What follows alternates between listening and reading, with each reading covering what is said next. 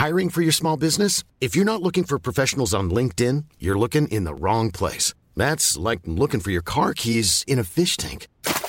LinkedIn helps you hire professionals you can't find anywhere else, even those who aren't actively searching for a new job but might be open to the perfect role. In a given month, over 70% of LinkedIn users don't even visit other leading job sites. So start looking in the right place. With LinkedIn, you can hire professionals like a professional. Post your free job on linkedin.com/people today.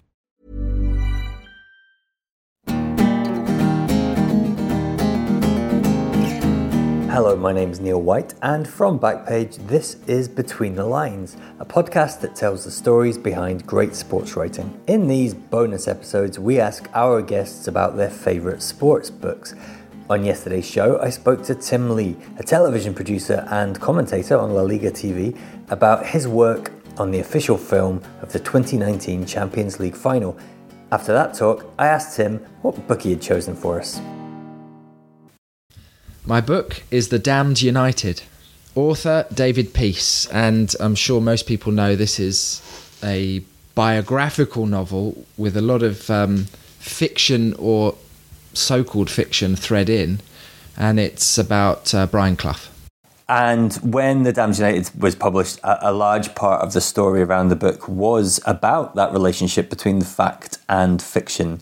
First of all, how did you find the book? Did you latch onto it pretty quickly? Was it a recommendation? Were you already a Peace fan? I hadn't read anything by Peace. I can't really remember. I mean, I'm a huge football fan, so probably my father had read it, and probably my father gave it to me. He's a big reader, a big sports fan, and I would imagine he gifted me this book, and I probably read it 3 or 4 years after its release. I didn't read it immediately, and I just remember being totally drawn in. The chronology of the way David Peace put it together, the way it was back and forth with earlier years and later years, all then coming together to meet in this point in time was just incredible. And this element of so-called fiction, it's fascinating. It's a very interesting topic. I suppose Peace exploits the creative freedom that any author has. And I just thought he exploited it brilliantly, because whilst you're reading it, you read it as fact, really. You're just totally drawn in, and it's so credible, it's so believable. The book was so well researched that although he writes it in this almost fictional style, you are absolutely there with Brian Clough on these explosive journeys and learning so much about his career, his history, his character, his adversities, his triumphs, and all of the players and the matches that really spelled out what was such an incredible career in management. Yeah, it's quite breathtaking, the boldness with which Peace just goes for it. Did you have much of a connection with the sort of Clough story before you read the book? I mean, I was too young to enjoy those particular journeys. I do recall Clough as a manager because I remember his later years at Nottingham Forest, and I remember him reaching a cup final in was it 91 or 92, and wearing the green jumper. And I remember him being relegated with Forest, and I remember, how he looked at the time and his ill health, and I was pretty young at that stage, and he had this aura of a man who was so revered. But then I suppose it was reading The Damned United that I began to understand more about the intricacies of his career, his character. I think with Clough, it's the character that's just so compelling.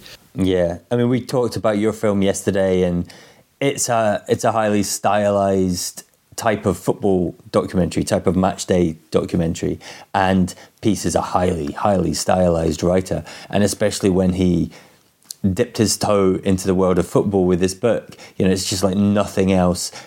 The world of football fiction, both on the page and on the screen, is a little short of quality, but this just immediately went to the very top of the table.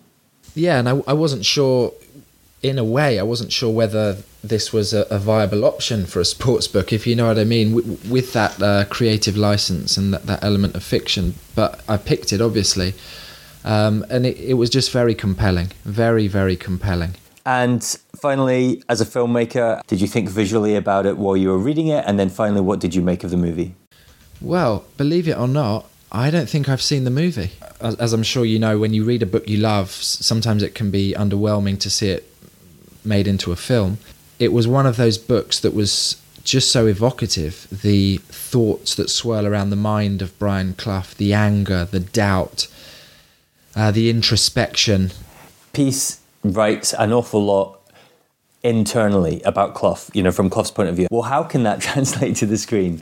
How can the self-doubt and all the internal stuff translate to the screen? No, I'd love to see the film, but it would be a very tough job for it to top the book. And I'll tell you one curious incident I had with this book, and it was almost a testament to just quite what a, if you like, mystical world that Peace created around Clough's career, is a couple of years after reading the book, I found myself interviewing Martin O'Neill.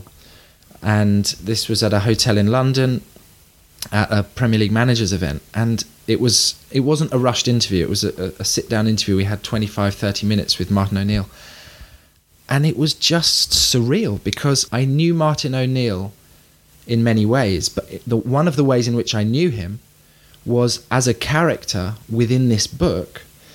And within the book, Martin O'Neill had been part of a trio in the Forest dressing room who would select certain type of music and were into certain bands.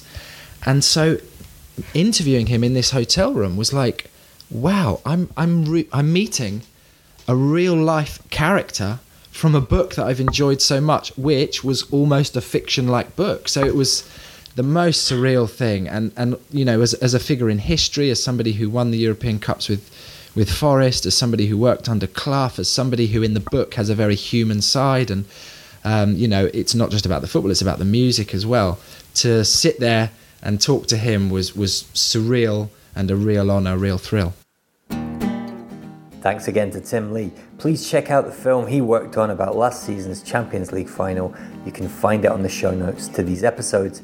Between the Lines is produced by Backpage. We're on Twitter at BackpagePress, and our website is backpagepress.co.uk. Our music is by Michael McGarry. Thank you for listening.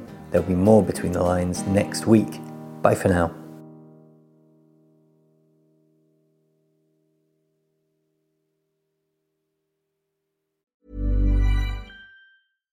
Hi, I'm Daniel, founder of Pretty Litter. Cats and cat owners deserve better than any old-fashioned litter. That's why I teamed up with scientists and veterinarians to create Pretty Litter. Its innovative crystal formula has superior odor control and weighs up to 80% less than clay litter.